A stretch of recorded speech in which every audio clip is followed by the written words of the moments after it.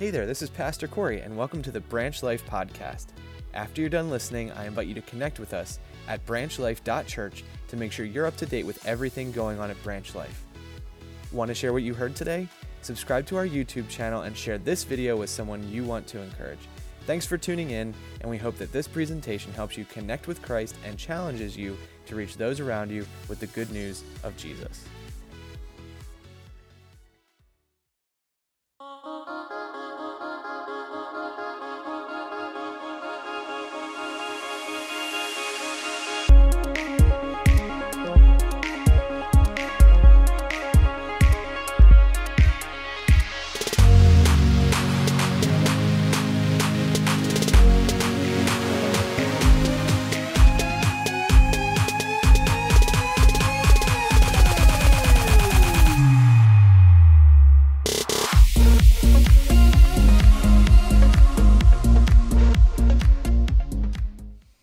Hey guys, welcome to Branch Life Church. My name is Josh. I'm one of the founding pastors at Branch Life, and we're glad that you've joined us today. We're glad that you're here online whenever you're watching this live or the rebroadcast. And if this is your first time connecting with us at Branch Life, welcome. We hope that you will let us know that you've watched this and that it is an encouragement to you. If you're just jumping in to our series, we're doing a summer series called Summer Playlist. We're looking at some of the best songs ever written, and we're telling you why they should be a part of your summer playlist in the summer or anytime during the year. Every week as we gather together, we're looking at a new psalm. These psalms are ancient songs that were written, and they're some of the all-time classics. So join us as we jump into today's psalm. We're looking at one of the most famous psalms in the Bible, Psalm 23. Now, psalms are artists. Psalms are artistry. They're works of art where you will find some incredible beauty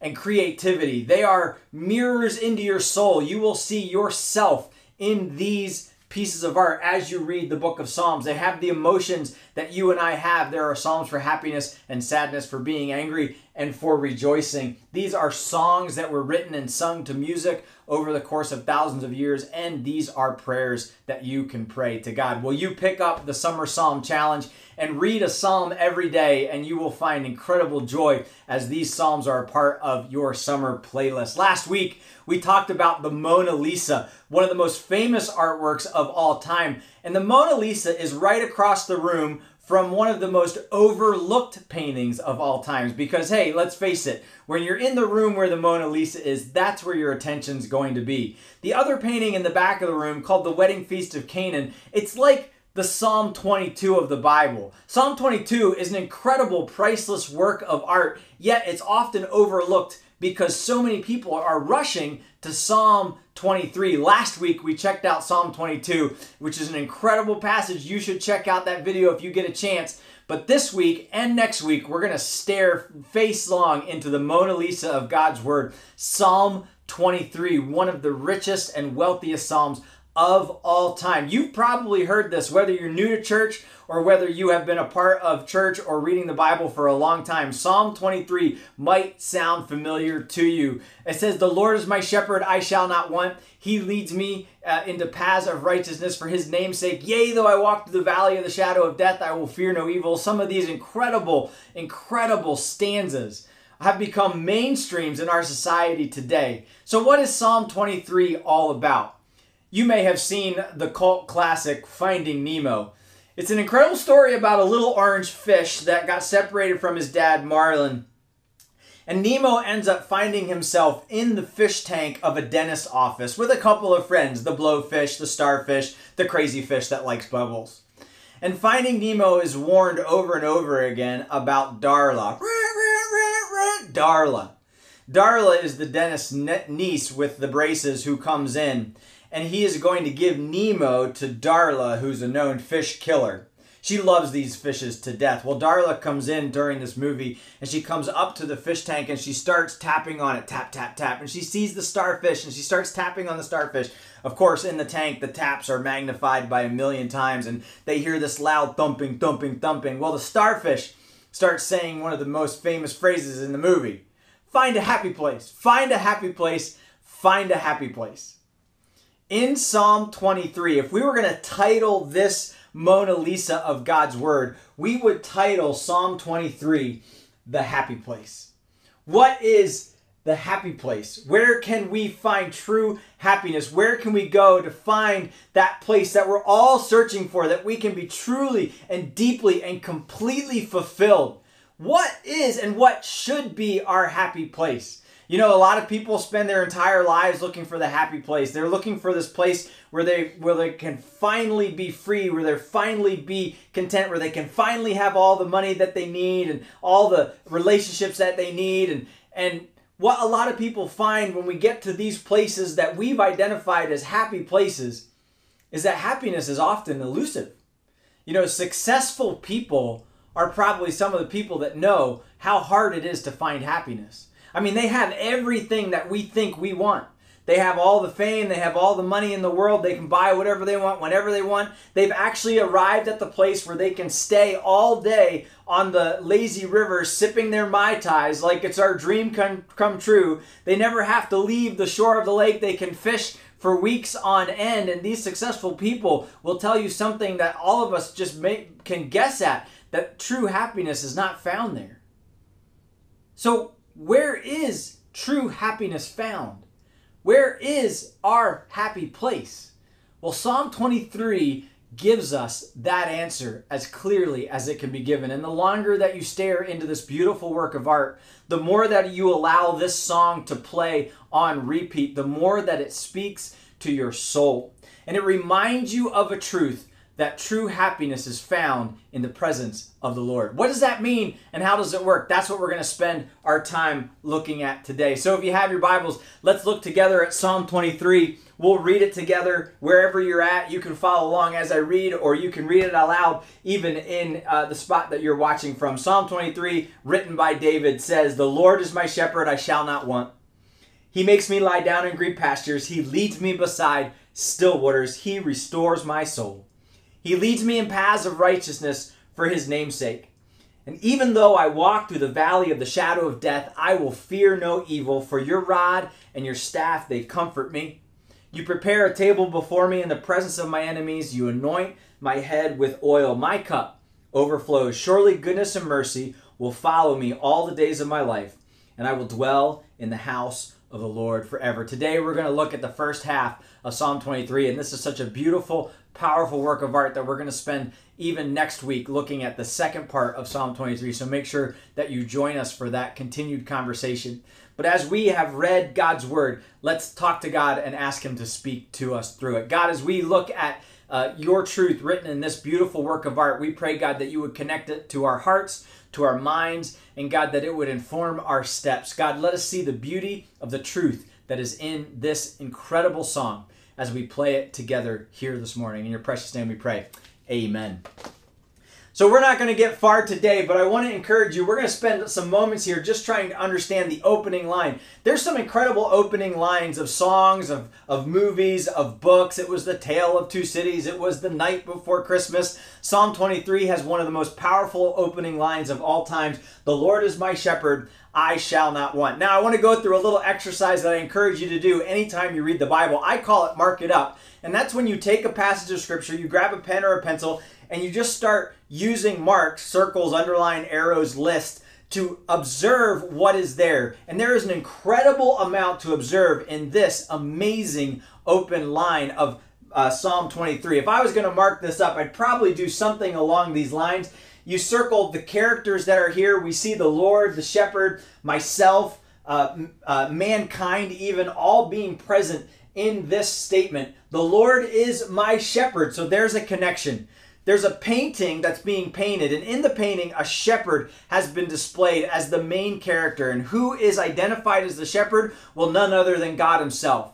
God is equating himself, comparing himself to a shepherd. Now, we see modern examples of shepherds. They're alive and well. In Bible times, shepherds would stay with their sheep all day, every day, 24/7. They would sleep with the sheep. They would guard the sheep. They would take them to where they were going to get fed. They would travel with the sheep. And we do see in some Middle Eastern countries where there are shepherds who shepherd this exact same way today, carrying a rod or a staff that they use to guide the sheep, to defend the sheep. And these shepherds are compared to the sheep, all powerful. They know the direction that they're going to go. They know what dangers lie ahead. They know what the sheep need and how to care for the sheep. They know the paths that should be taken. The Lord is my shepherd. And so if I'm kind of breaking this down, I understand what that means, the Lord being a shepherd. And we see that when it's talking about me, when it's talking about you, when it's talking about mankind, we are the sheep. Sheep equals shepherd. We are compared in this art, in this painting, you find yourself represented as a sheep. Now, I don't want to offend people who love sheep, but sheep don't have the best reputation for high intelligence. Sheep are probably some of the simpler animals out there. I have a dog that is deathly afraid of lightning, thunder, fireworks, gunshots, the word boo. Anytime you hear one of these loud noises, my dog will run up 3 flights of stairs and go into our kid's bathroom and tuck herself up behind the toilet. And she believes that that is her happy place. That somehow she's protected from these incredibly loud noises that scare her, that frighten her. And us as the sheep, as the dog owner, we know that these fireworks and loud noises are not threatening in any way, but she has no idea. No matter what we say to comfort her or to help her, to instruct her, to explain to her what a firework is, and that's actually kind of cool and pretty beautiful, none of that seems to work. I just end up saying, what a dumb dog. I mean, come on. Can't you figure it out? But at least this dog can do tricks. She can shake with both hands. She can sit on her hind legs. She can even dance if you have the right treat in the way. Now, a sheep does even less than that dog. Sheep left to their own devices will surely find their way to death. A sheep is a lot like a little toddler. It needs 24-hour attention. It needs to be cared for. It needs to be protected. It needs to be fed, or it will not survive. A sheep will, if you let it, go find water and wade into the water just to simply get a drink, not realizing that the water's filling up and soaking down their wool coat, and eventually they will drown themselves simply getting a drink because they don't know any better. Sheep are dumb.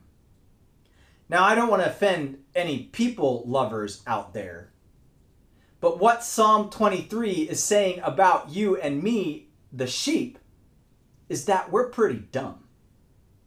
Now, this is supposed to be a beautiful painting, and I want to find myself in it, and you're telling me that this painting is representing me as somebody who's not smart, as somebody who's dumb. And that's almost exactly what I'm saying. Now, hold on, and we're going to demonstrate the reality of this in just a second. But before we get there, I want you to see the incredible promise that's given to us in just these lines. The Lord is my shepherd, and here's the promise: I shall not want.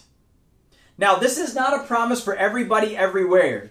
This is not a blanket statement over every person in humanity saying that there's a God out there and he takes whatever form you believe he takes, and there's lots of paths to this God, and we're all children of God, and because we're all children of God, that God's going to provide for us in different ways, and we're all going to be taken care of because a God is out there and we're all children of God. That is not what this psalm promises. As a matter of fact, this is a conditional psalm, and it's best understood if we would insert the word when before the promise. And it's better said this way, and this is how the language is set up. When the Lord is my shepherd, I shall not want. Now, here's the reality of that. There are some times in your lives when the Lord is not your shepherd. When you are following something other than God. And when you are following something other than God, according to this promise, there is some incredible danger. And we find that in understanding the word want. What does it mean to want? Want is, yes, a desire for something, but also want is having your needs met. If you do not want, it means that God has given you everything you need to accomplish whatever it is he's asking you to accomplish. God supplies for you all the resources in your life to do whatever the mission is that he's assigned you to do. If God is your shepherd, you shall not go without anything that you need. And your desires, the desires that you have that line up with the shepherd's desires, will be the same. You will not want anything else other than what the shepherd provides. It's an incredible promise, but let's think about the inverse. If we say, the Lord is my shepherd, I shall not want, what happens when we find ourselves wanting? We could say it like this: when I want, the Lord is not my shepherd. So are you somebody that wants a lot of things? Are you somebody that's desiring things that God has not provided for you? Do you find your soul longing after things that you would say, hey, God, I don't think this is in your plan, but I'm going to go after it anyway? Want is a stepping stone towards sin. As a matter of fact, when we sin, it's because we want something that God doesn't want for us.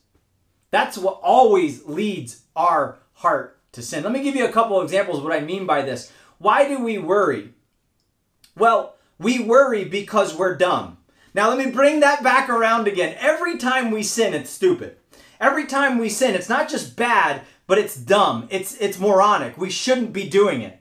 But we do the thing that we know we shouldn't do. That's sin. That's the definition of sin. Why do we worry? We worry because we want control. We want safety. We want security. When I'm worrying for my kids, I want them to be okay. But we're told by God very plainly, the shepherd says, do not worry, be anxious for nothing.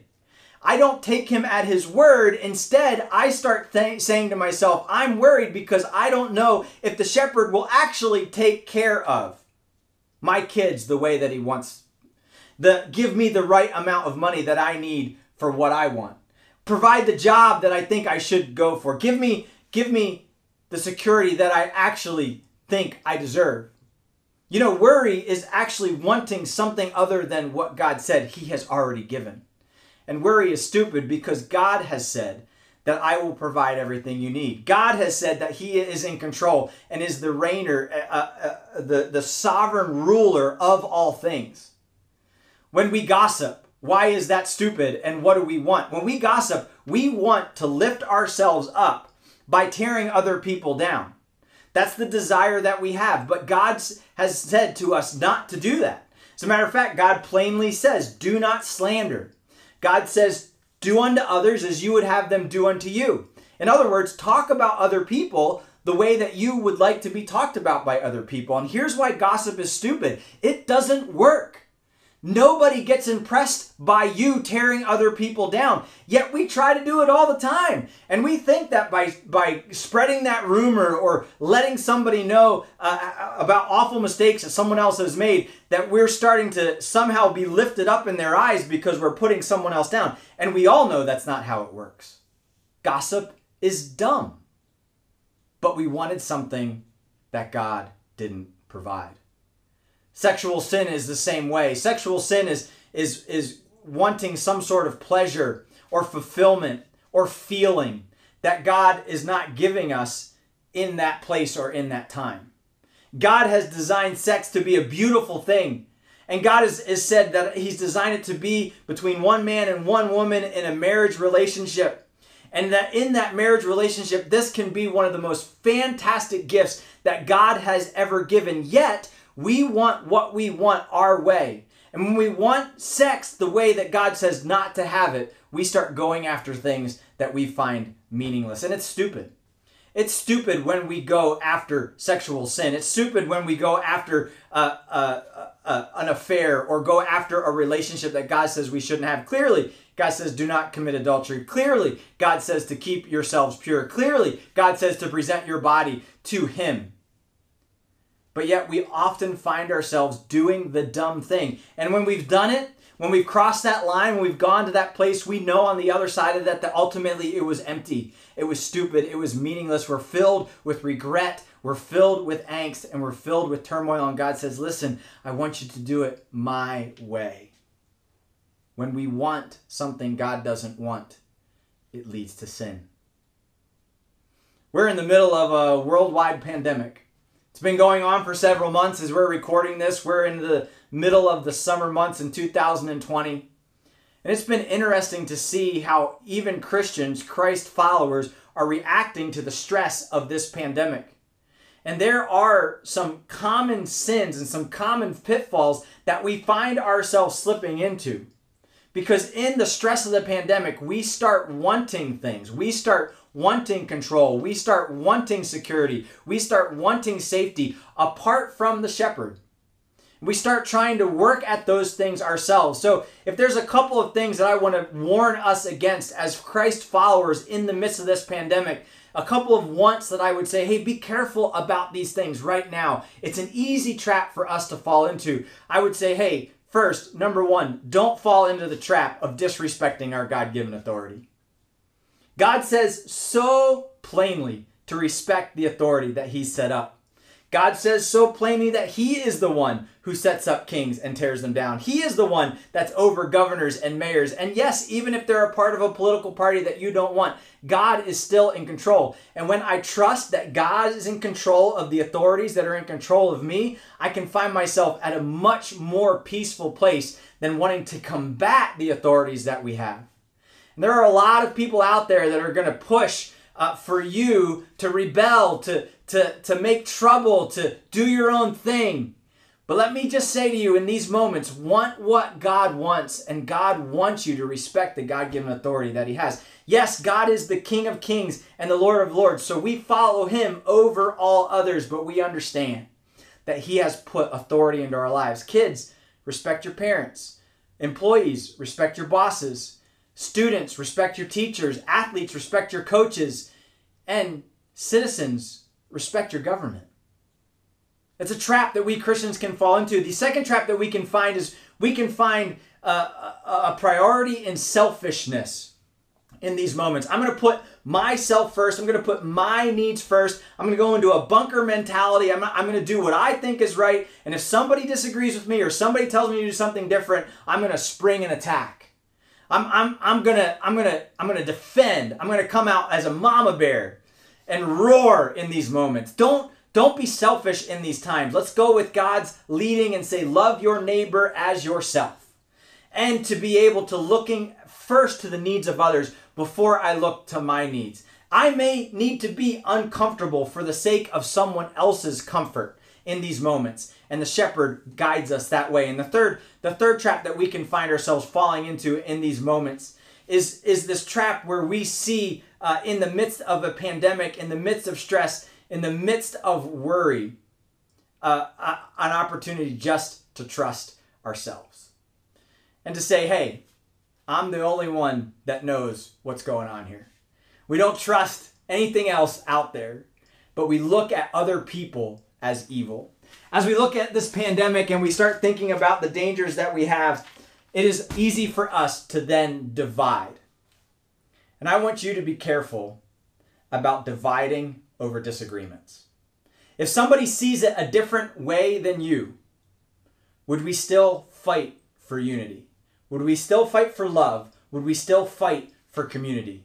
There are brothers and sisters in Christ who have different views on what's happening in the world today, and people are dividing. Let me say this. Do not leave your church over their reopening strategy. I heard that said this week by somebody, and it struck me to my core. I don't know of anybody who's disconnected from Branch Life because of our reopening strategy, but I do know that there are people out there who are upset at their own churches. Don't let this divide you. Don't let this become a source of division in your life, because God has clearly said that we are to be unified. And we can have disagreements in the body of Christ and still be unified. It's found right smack in the middle of Romans. So work against these things and these wants, and guard your hearts and guard your minds as we go through. So how do we do this? And real quickly, I want to just share with you some of the incredible steps that we can take as we read this psalm. Understand that want is a signal that I've stopped following God. If I'm finding myself wanting something other than what God wants, that means I'm following a shepherd other than God. I'm following myself, or I'm following another sheep out there. I'm following some feeling, or I'm following some emotion, or I'm following some desire. So guard yourself from want and let it be a signal that you need to reconnect and look to the God of the universe. So here's what we need to know in Psalm 23, 1-3. We must know that you can't know what God knows. When we understand this truth, when we understand this reality, it makes the green pastures all the more possible. When you know that you can't know what God knows. So let's see how this pans out in Psalm 23. Here's what sheep don't know, right? So if I'm a shepherd and I'm a sheep, I'm looking at that sheep. What does he not know? He does not know the path that we're supposed to take. The sheep doesn't know the dangers that are out there. The sheep doesn't know when the sun is going to set or rise. The sheep doesn't know so many things that I know. We need to know that we as sheep don't know so many things. Here's what we can't know. We can't know the big picture. I want you to think about those people that were alive during the time of Christopher Columbus and before.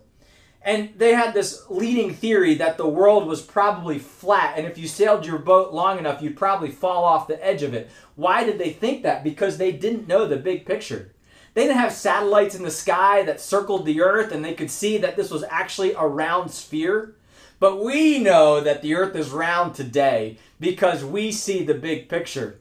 But yet there are billions and billions and billions of stars and galaxies that we haven't even begun to scratch the surface of. It is not possible for us to know the big picture. In our short 80 years of life, to know everything that's happened in the expanse of time in the creation of the universe. I heard it described like this week. Imagine that your family was watching a 2-hour movie and you had decided that you weren't going to go to the movie, but you realized that your wife had the car keys. And so you decided to sneak into the movie theater and to sneak up to your wife and quietly get there. And other people are telling you to shush. You're saying, no, you shush. And you get to the wife and you say, can I have the keys? And she says, yeah, here you go. And she's watching the movie and you look up for a split second and you kind of see there's a movie going on. You grab the keys, you sneak back out. You were in there for all of 2 minutes. And as you leave the theater, one of the workers turns to you and goes, how was the movie? And you look at them and you say, it was incredible. I mean, it was fantastic. The plot development was unbelievable. The acting was grand. The cinematography was some of the best I've ever seen.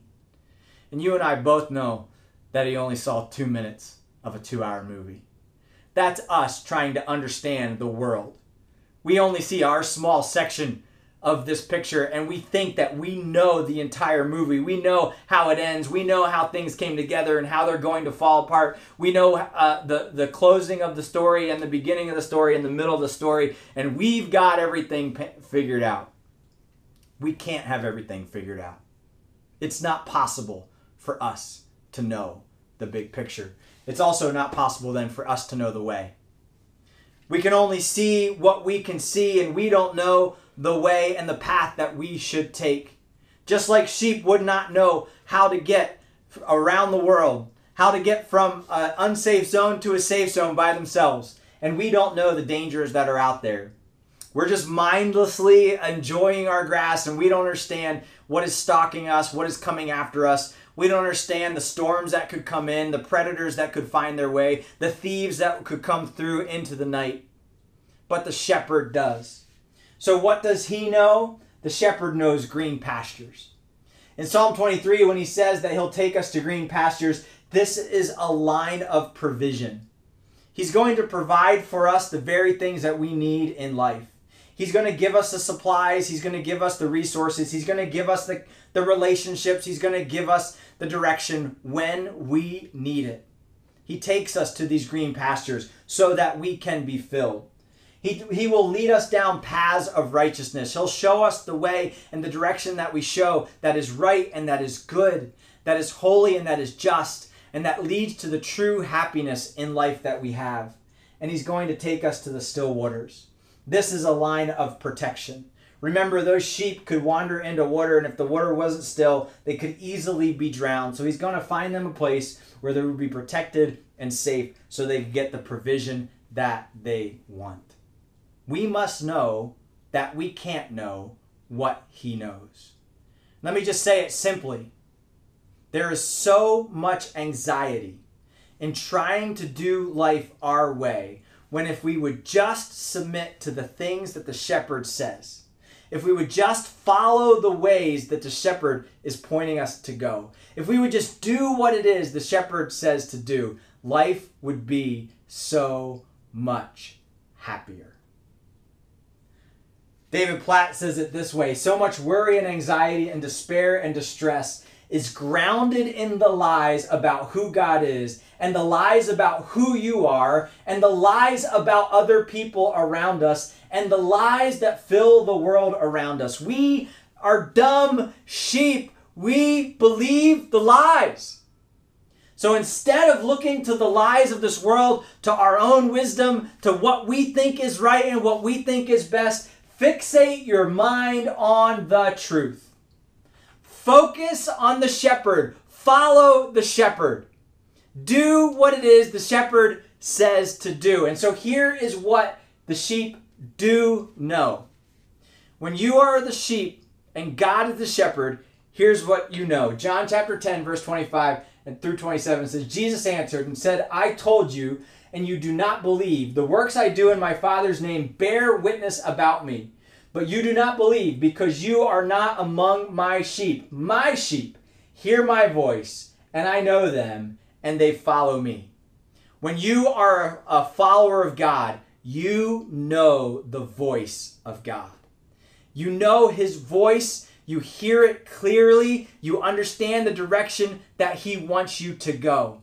And when you are a sheep in God's world, all you need to know is the voice of God. Now, here's the problem in the world today. There are so many other voices drowning out God's voice. There's so much noise. There's so much turmoil. There's so much angst in this world. There's so many things that we listen to that are not God's voice. We'll listen to the news. We'll listen to our friends. We'll have counselors that know nothing about God and who he is, that have not yet studied God's word. We'll listen to other sheep. We'll entertain ourselves. We'll turn the music up louder. We'll put our head in the sand. We'll cover our ears. And in the midst of all of this noise, God's whisper gets drowned out. But if you are a follower of God, you will be able to recognize God's voice when he speaks. So, how do I handle this pandemic? What do I do with these feelings? Where do I put my concerns? God says, hey, cast all your cares on me because I care for you. Follow me and I will lead you to green pastures, paths of righteousness, and still waters. If you seek me, you will find me, and all who come to me will find rest. Go towards a relationship with the shepherd.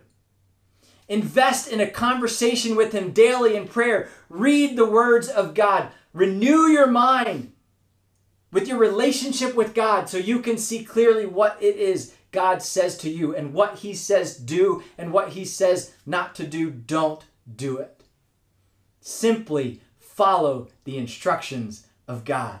Be anxious about nothing. I don't have to worry. Don't slander or tear anyone down. I don't have to gossip. Do not commit adultery. I don't have to cross that sexual line. Respect your authorities. He says it. I'm going to do it. Put others before yourself. I'm last, they're first. Fight for unity.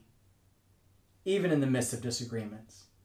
I'm going to love my neighbor and the Lord your God with all your heart. It's simple. What God says, do. What he says not to do, don't do it. Seek the voice of the Lord. Are you wondering today if you are a follower of God? Have you been trying to live your life your own way? Are you sitting there going, I don't know what God's voice sounds like? Today, I want to invite you into a relationship where you become a follower of God. Listen, if you're out there and you don't know God, that means you're trying to navigate this world by yourself. And today that can stop. You can now follow the shepherd, the God of the universe, who will guide you to these green pastures and still waters.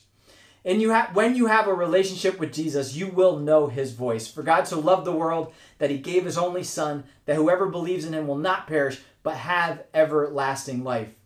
God, the shepherd, is described as the one who leaves the 99 and goes after the one. And today, you might be the one who is lost, and Jesus is coming after you and calling you to a relationship with himself. If you're ready today to become a follower of Jesus and to find true contentment and soul peace in the presence of God, simply have a conversation with God in these very moments. You can pray a prayer like this. Say, God, I know that I'm a sinner and I'm sorry for my sin. I want to be a follower of you. I want to have a relationship with you. Today, would you forgive me of my sins? Would you come into my life and save me and allow me to be one of your children?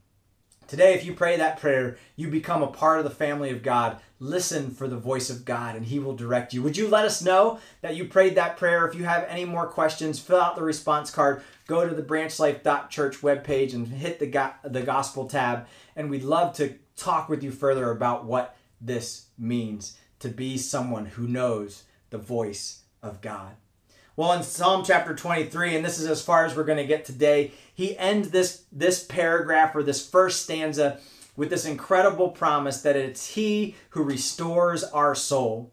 If you're finding yourself in a lot of turmoil, if you're finding yourself with some broken relationships, there's somebody out there that's causing you angst, and there's resentment and there's confusion. If you're out there and you're just stressed to the max, and you even tried to get away and have that vacation, but you came out more stressed, you're worried about your health, you're worried about all these other things, listen, here's how you arrive at the happy place. He restores your soul. If we marked up this verse, we would simply acknowledge what's here. God is the one who does the action of restoration for your soul, your inner soul. He's the one who fulfills. He's the one that gives you rest. He's the one that gives you strength and peace. When you follow the shepherd, you will not want. He leads you to green pastures, beside still waters, through the paths of righteousness and right choices. And in those moments, he restores your souls. Yes, even in the midst of a pandemic. Let me close with this thought. If you are someone who is living the life of the shepherd's psalm, if you are someone who understands that you're dumb, that you need the Savior, and you are following to the best of your ability God, the Lord Jesus Christ, and you're working all things out through his will, you're investing in your relationship with God, you're pouring yourself into these commandments to love God with all your heart and love the world, love your neighbor as yourself, then this should describe you. In this world, and yes, even in this pandemic, Christ followers should be an example of calm, rested contentment. In this world, Christ followers should be an example of calm, rested contentment. Yes, even in the midst of a worldwide pandemic or job loss or loss of a loved one, we can be calm and we can be rested and we can be content. How is that so? When the Lord is my shepherd, I shall not want. If you're here today, you're listening to this message and you realize that as a Christian, this does not describe you.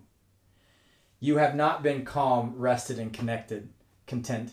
You've been angry and stressed and wanting things to change.